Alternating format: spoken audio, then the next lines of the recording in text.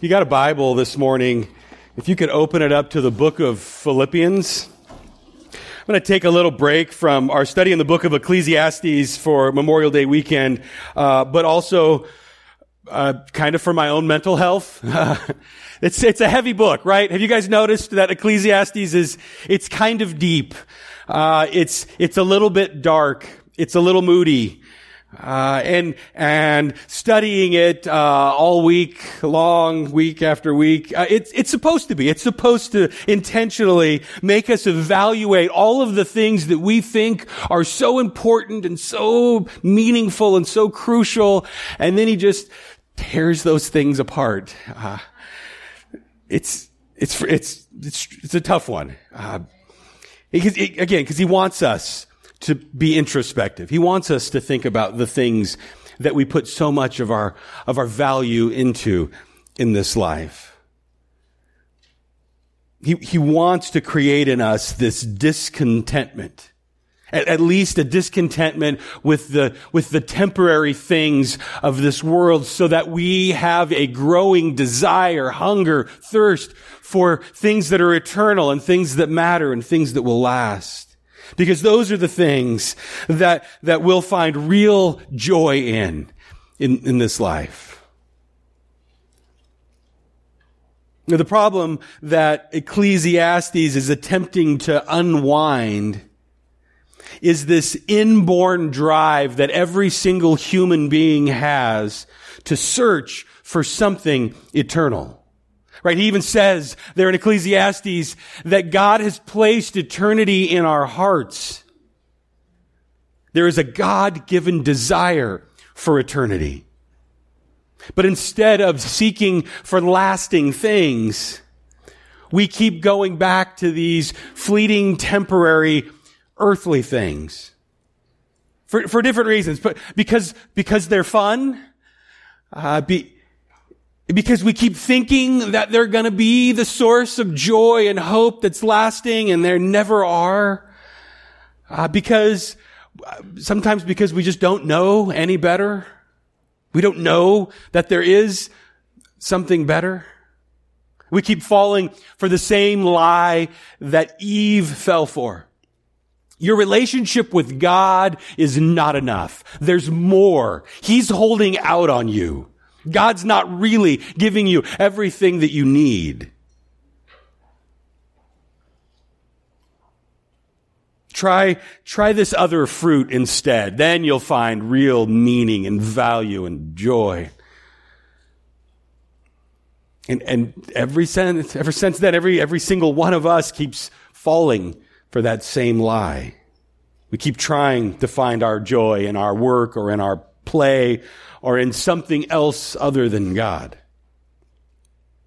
And we keep getting angry because it doesn't work and things seem so unfair and uneven. And we keep searching for joy only to find these little temporary spots of happiness we can't hold on to.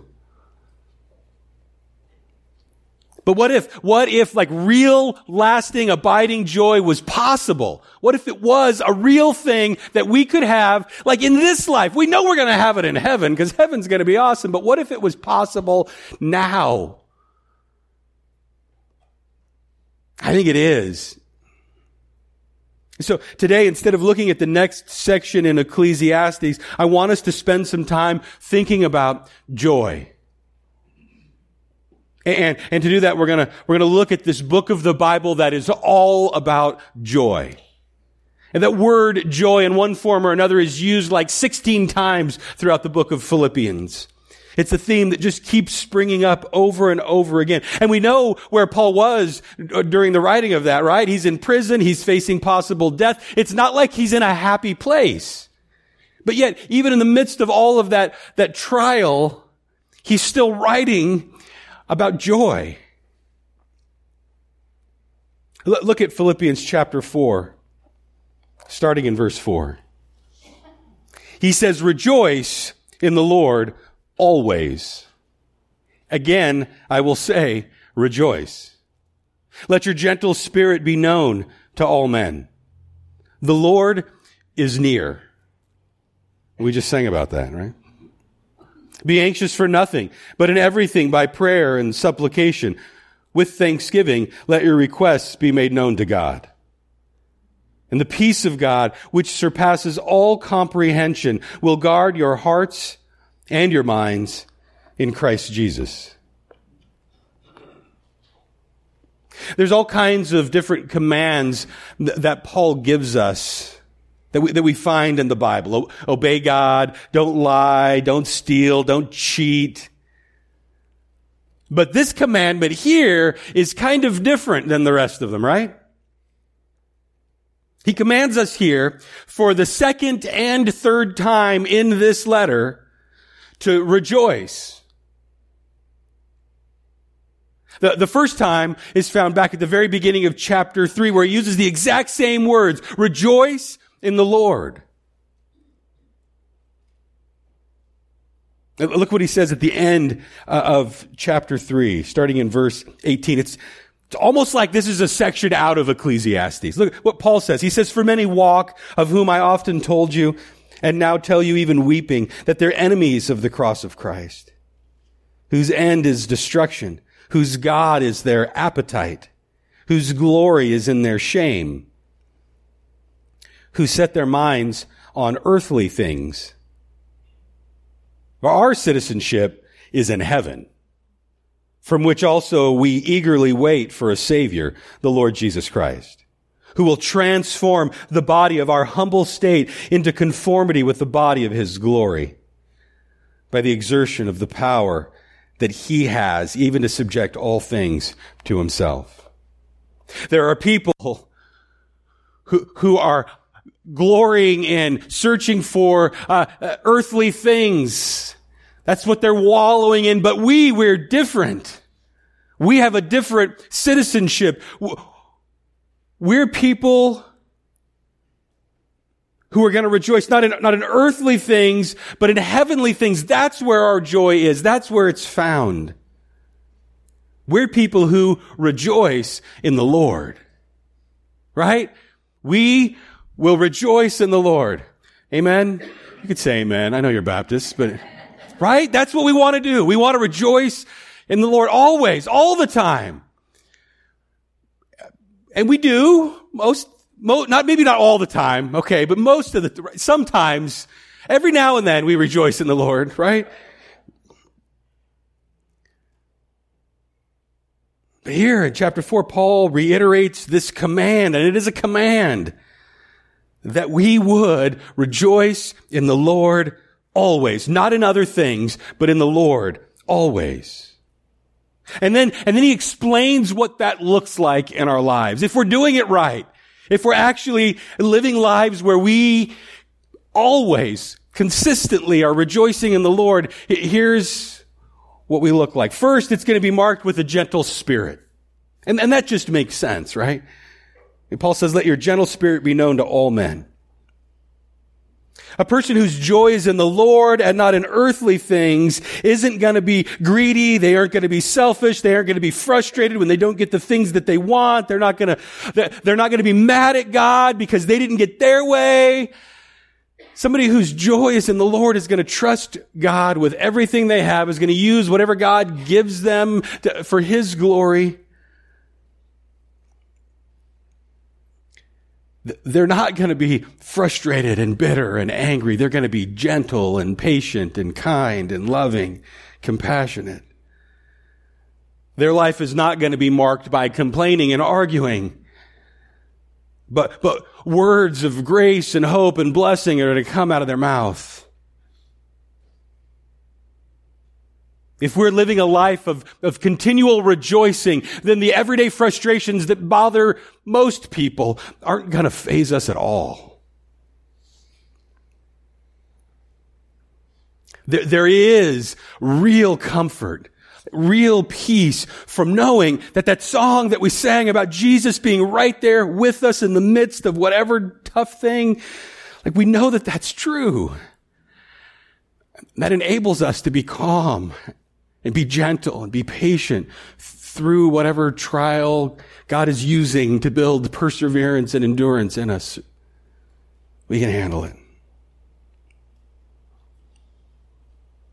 So let your gentleness be known by all men. Be known as a gentle person. Next, Paul tells us that a joyful life will be marked by thanksgiving and prayer. Verse 6 again, he says, be anxious for nothing, but in everything by prayer and supplication. With thanksgiving, let your requests be made known to God. It's almost like Paul's anticipating our objection that's going to come, right? Like, I can't be joyful. I can't rejoice all the time, Paul. Don't you know what I'm going through? Like, my life is awful right now. I have all of these different things that are towering in on me, and like my job is a mess, and my marriage is difficult, and my kids are horrible, and everything's awful. How can I rejoice when my life is like this? My health is bad. I don't have anything going good for me. Too filled with worry and fear to rejoice. Paul counters that right off the bat by instructing us not to be worried about anything, but instead to spend our time praying to God and thanking Him for what He's going to do, even through, in the midst of our struggle. And we are all going to have difficulties. Again, Paul's writing this from prison. But the way we deal with those trials is not by worrying, but by handing them over to God and saying, God, I need you to deal with this. I need you to be with me through this.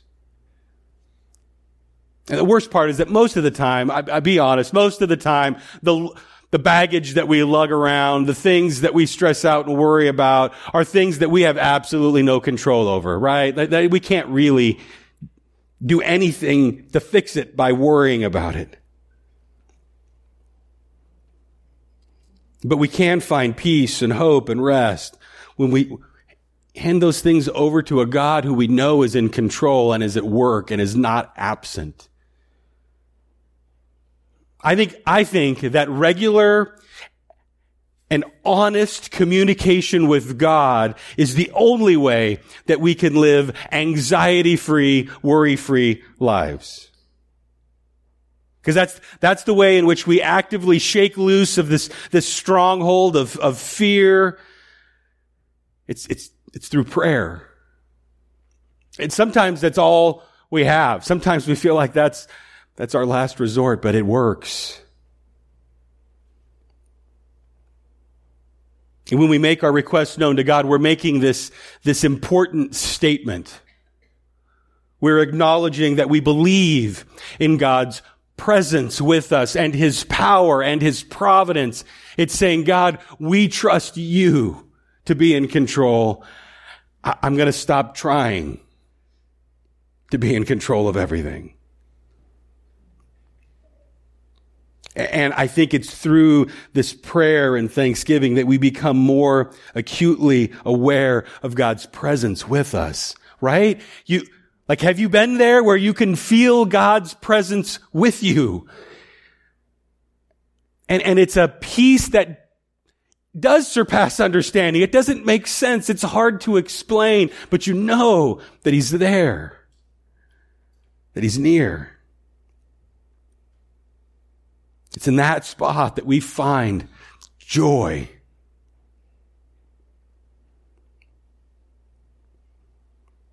And the end result of this will be peace. Verse 7, the peace of God, which surpasses all comprehension, will guard your hearts and your minds in Christ Jesus. When you come to this place where you feel like your heart and your mind might both break from fear and from hurt and from frustration, we're told to rejoice in the Lord. Rejoice in the fact that you don't have to go through it alone. Rejoice in the fact that through faithful prayer and supplication, there's a God who hears you. Rejoice in the fact that the peace of God is there and it will guard you. It will protect you. It will guard your heart and it will guard your mind. A peace is possible in this messed up, heavy, hard, difficult world. It's possible because God says, I'll give it to you. It's a gift. Just have to ask. Contentment isn't out of our reach, right? We know this because just a few verses down in Philippians, we got this passage that we've all read. You've heard me read it a million times. Philippians 4:11. I've learned to be content in whatever the circumstances. I know what it is to be in need, and I know what it is to have plenty. I've learned the secret of being content in any and every situation. It's a secret because most people don't know. They haven't figured it out. Paul says, I have. Whether well-fed or hungry, whether living in plenty or in want, I can do everything through him who gives me strength. What he's saying is that I can weather any circumstance. I can handle anything that life throws at me because I have Jesus standing right next to me in the fire. He's there. He's present. I can do all things. And you already know that doesn't mean that I can play basketball really well and that I can fly. That's not what the all things means. It means I can handle any trial because my strength comes from Jesus Christ. That's the source of our joy. A living and active relationship with Jesus. It's found when he is the object of our affection and our hope instead of everything else that this world has to offer.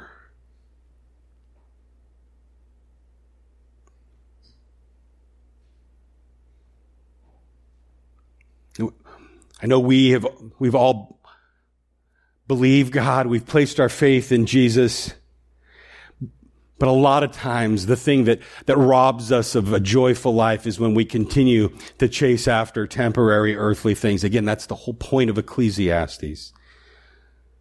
Or when we place our hopes and our dreams in other people because they inevitably fail us. Or when we spend too much time trying to make ourselves happy. We exchange joy, real joy, for something much weaker. And I think that's the real problem, that too many Christians have fallen into the same old trap as unbelievers. And we've exchanged the joy of the Lord for the happiness from the world. And man, those are two very different things. We've allowed that philosophy of like, oh, if it feels good, do it, to seduce us. The problem, again, that the preacher of Ecclesiastes points out is that it doesn't ever feel good for very long. It fades quickly, and it leaves us empty. And stuck in this never-ending cycle of chasing the next thing that might make us feel good for a minute. It's vanity, futility, chasing after the wind. And the huge difference between the worthless pursuit of happiness out there and the joy of the Lord that Paul is calling us to here, again, is the object of our joy. Because the world simply does not have anything that can last. There's not a person or a hobby or an endeavor or a vacation or anything that's able to bring us that lasting joy. The only place that's found is in our relationship with Jesus. When Christ is at the center of our lives, then everything else takes on new meaning and new purpose and new life. Our marriages become a deeper source of joy, and our kids become blessings. And even in our struggles and in our failures, we find joy because we know that ultimately God is in control even there. And that kind of joyful life is something that we learn and that is fostered in community. Because joyful living is so much easier to do when you're around other people who have their eyes fixed on Jesus Christ, right? So much easier to keep our focus where it needs to be when the other people around you aren't chasing after other things. And we have this community of people who love each other and who can hold each other accountable and encourage one another, lift each other up. Constantly throughout the epistles, Paul is writing to people and telling them, you, church, are the source of my joy. because of our shared relationship with Jesus Christ, because we're together in Christ. And the joy of the Lord is our strength. So we need to stop chasing after earthly things, the things that God gives us and blesses us with. Let's use them to deepen our relationship with our Heavenly Father through the midst of difficulties and trials in life, things that don't seem fair. Understand that God is right there with us, and through everything, the good things and the bad things, rejoice in the Lord always. That's our calling. That's our command. I'll say it again. Rejoice in the Lord. Let me close with Romans 15:13. May the God of hope fill you with all joy and peace as you trust in Him, so that you may overflow with hope by the power of the Holy Spirit. God, thank you for these words of instruction and reminder to us that we are to be people who are rejoicing in the Lord always, through all things, no matter what the circumstance is. Not because our circumstances are great, not because the things going on around us are awesome, but because you are a great God. Because you are awesome to save. You're right there with us through it all. Help us not to forget that. Help us not to lose the joy that we found through our relationship with Jesus Christ. Thank you for saving us and sealing us and filling us with your Spirit and giving us this hope.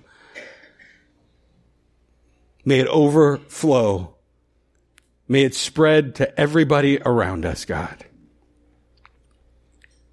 May we be lights that point people to you. I pray in Jesus' name. Amen.